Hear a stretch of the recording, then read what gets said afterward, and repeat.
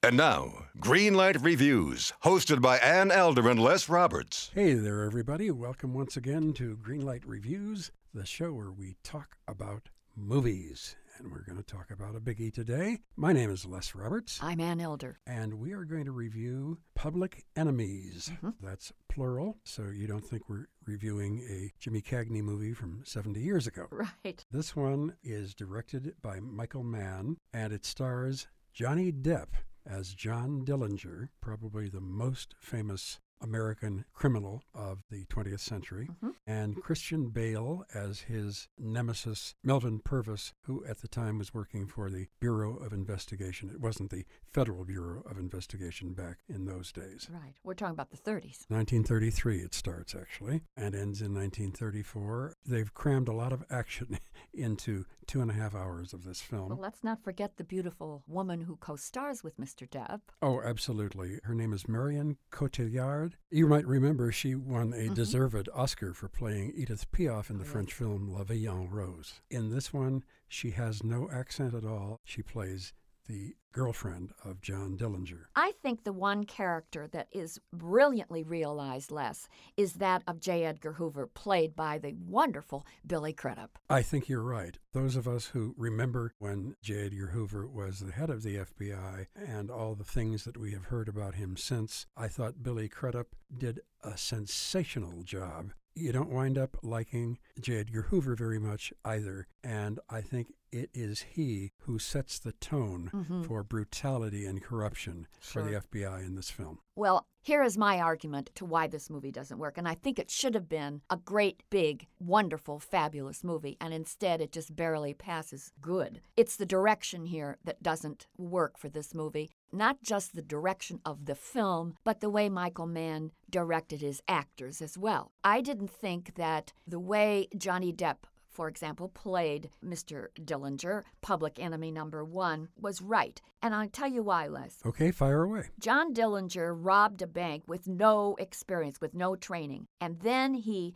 led a life of merry chase across the country, robbing banks. He was all over the place, and he did it with a lot of chutzpah, a lot of blaze, a lot of glory, and he must have been a tremendous leader and a tremendous extrovert. As played by Johnny Depp, John Dillinger becomes a moody, gloomy, kind of introverted, introspective character, and I didn't think that helped this particular movie. That's such a good point, Anne. If you remember, back in the 40s, they did a film called Dillinger, a very low-budget movie, starring Lawrence Tierney as John Dillinger.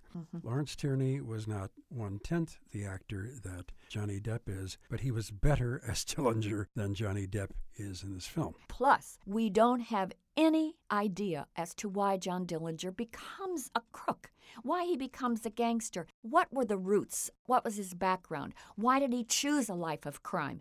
None of that is explored in the film, and as a result, it's very difficult to care about the character. I'll tell you who you do care about. You care about Johnny Depp. Well, certainly the women cared a lot about Johnny Depp. And as a result, when you see the ending coming and you know what it is because it's part of history, John Dillinger is gunned down as he exits a movie theater with 2 women on either side of him. Well, what can I say? You have a sense of dread, not because of Dillinger, but because it's Johnny Depp up there, and you don't want to see him go.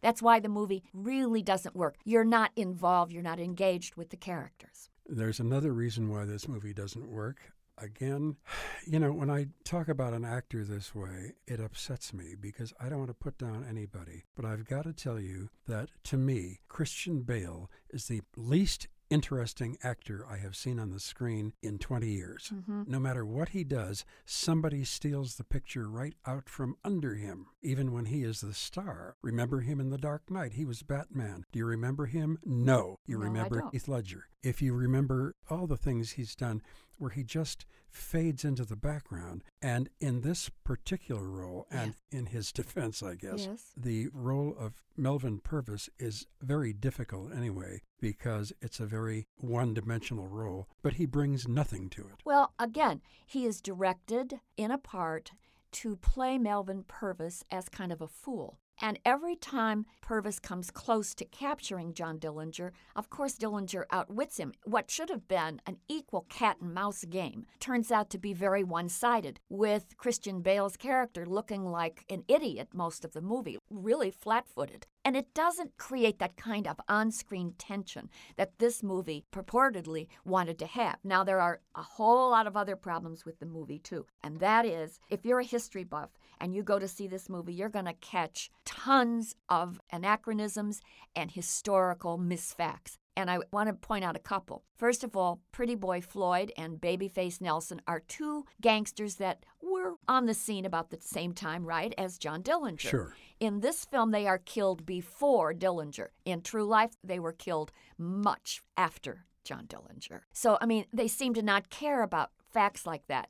And I tell you the truth, Les, when you're doing a biopic like this, I think you have to be a little bit more careful when you're structuring your story. I can understand how you want to make it work from a dramatic point of view, but, you really can't get away with having people killed on screen before it really happens in real life. That's very true. By the way, Pretty Boy Floyd is played by Channing Tatum, who is supposed to be a big hunk around Hollywood. You won't even notice him in this movie. Right. The movie starts out very slowly. Most of it is shot in the dark. I guarantee you that if you rent this film, when you go home, you better turn off every light in your house or you're not going to be able to see what's going on. I could hardly see what was going on in the theater. Right. Apparently, Michael Mann decided to shoot this in high def, a different kind of technique than he has used before. Yes. I thought that it did not help the movie very much. I thought the cinematography in a couple of scenes was quite good, but in others, mainly the gunfight sequence up at the lodge, I didn't think that was very well done either. Well, I don't think it looked very good. It didn't look very good, and I couldn't tell who was shooting who because everybody was wearing suits and hats like in the 30s. Half the time I couldn't recognize the bad guys from the Bureau of Investigation. I think that there are two scenes of torture in this film that make you want to look away. Oh, I'm sure you're referring to that brutal sequence with Marion Cotillard as Billy when she's being interrogated. Oh, that was rough going. I think that most of the film is painful to watch. There's a lot of people killed, obviously, but for some reason, you don't feel anything about any of them. The only thing that you feel bad about, as you mentioned, is Johnny Depp dying. Not John Dillinger dying, but Johnny Depp dying. Well, Les, we've been knocking this movie pretty hard. It's not bad. It's just that my expectations for it were so much higher than what was delivered. And that's just a disappointment for me, and I think you feel the same way. And I'm sure the critics would agree if we were to put all of the newspaper guys in the same room and have them tell us what they thought of the movie.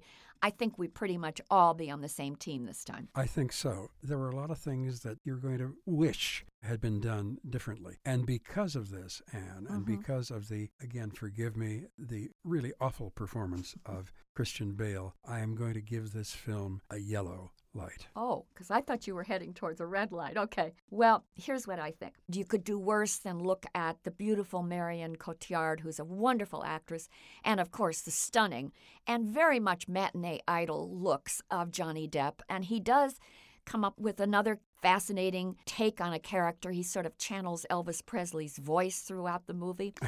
And it's wonderful to see him in those 30s suits and the great fedoras and so on. So, I'm going to say you could do worse than spend 2.5 hours with these Public Enemies. So I'm going to give the movie a flickering, dim yellow light as well. 2 yellow lights for Public Enemies, directed by Michael Mann, starring Johnny Depp, Christian Bale, and Marion Cotillard. Bonnie and Clyde, it ain't. And it also ain't Once Upon a Time in America or Goodfellas.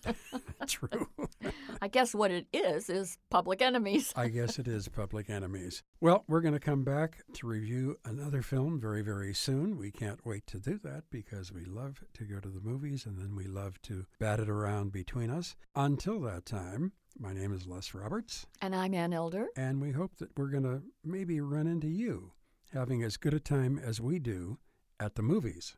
Hello everyone, my name is Matt Neglia, and I am the host of the Next Best Picture podcast, part of the Film Entertainment Awards website Next Best Picture. bestpicture.com.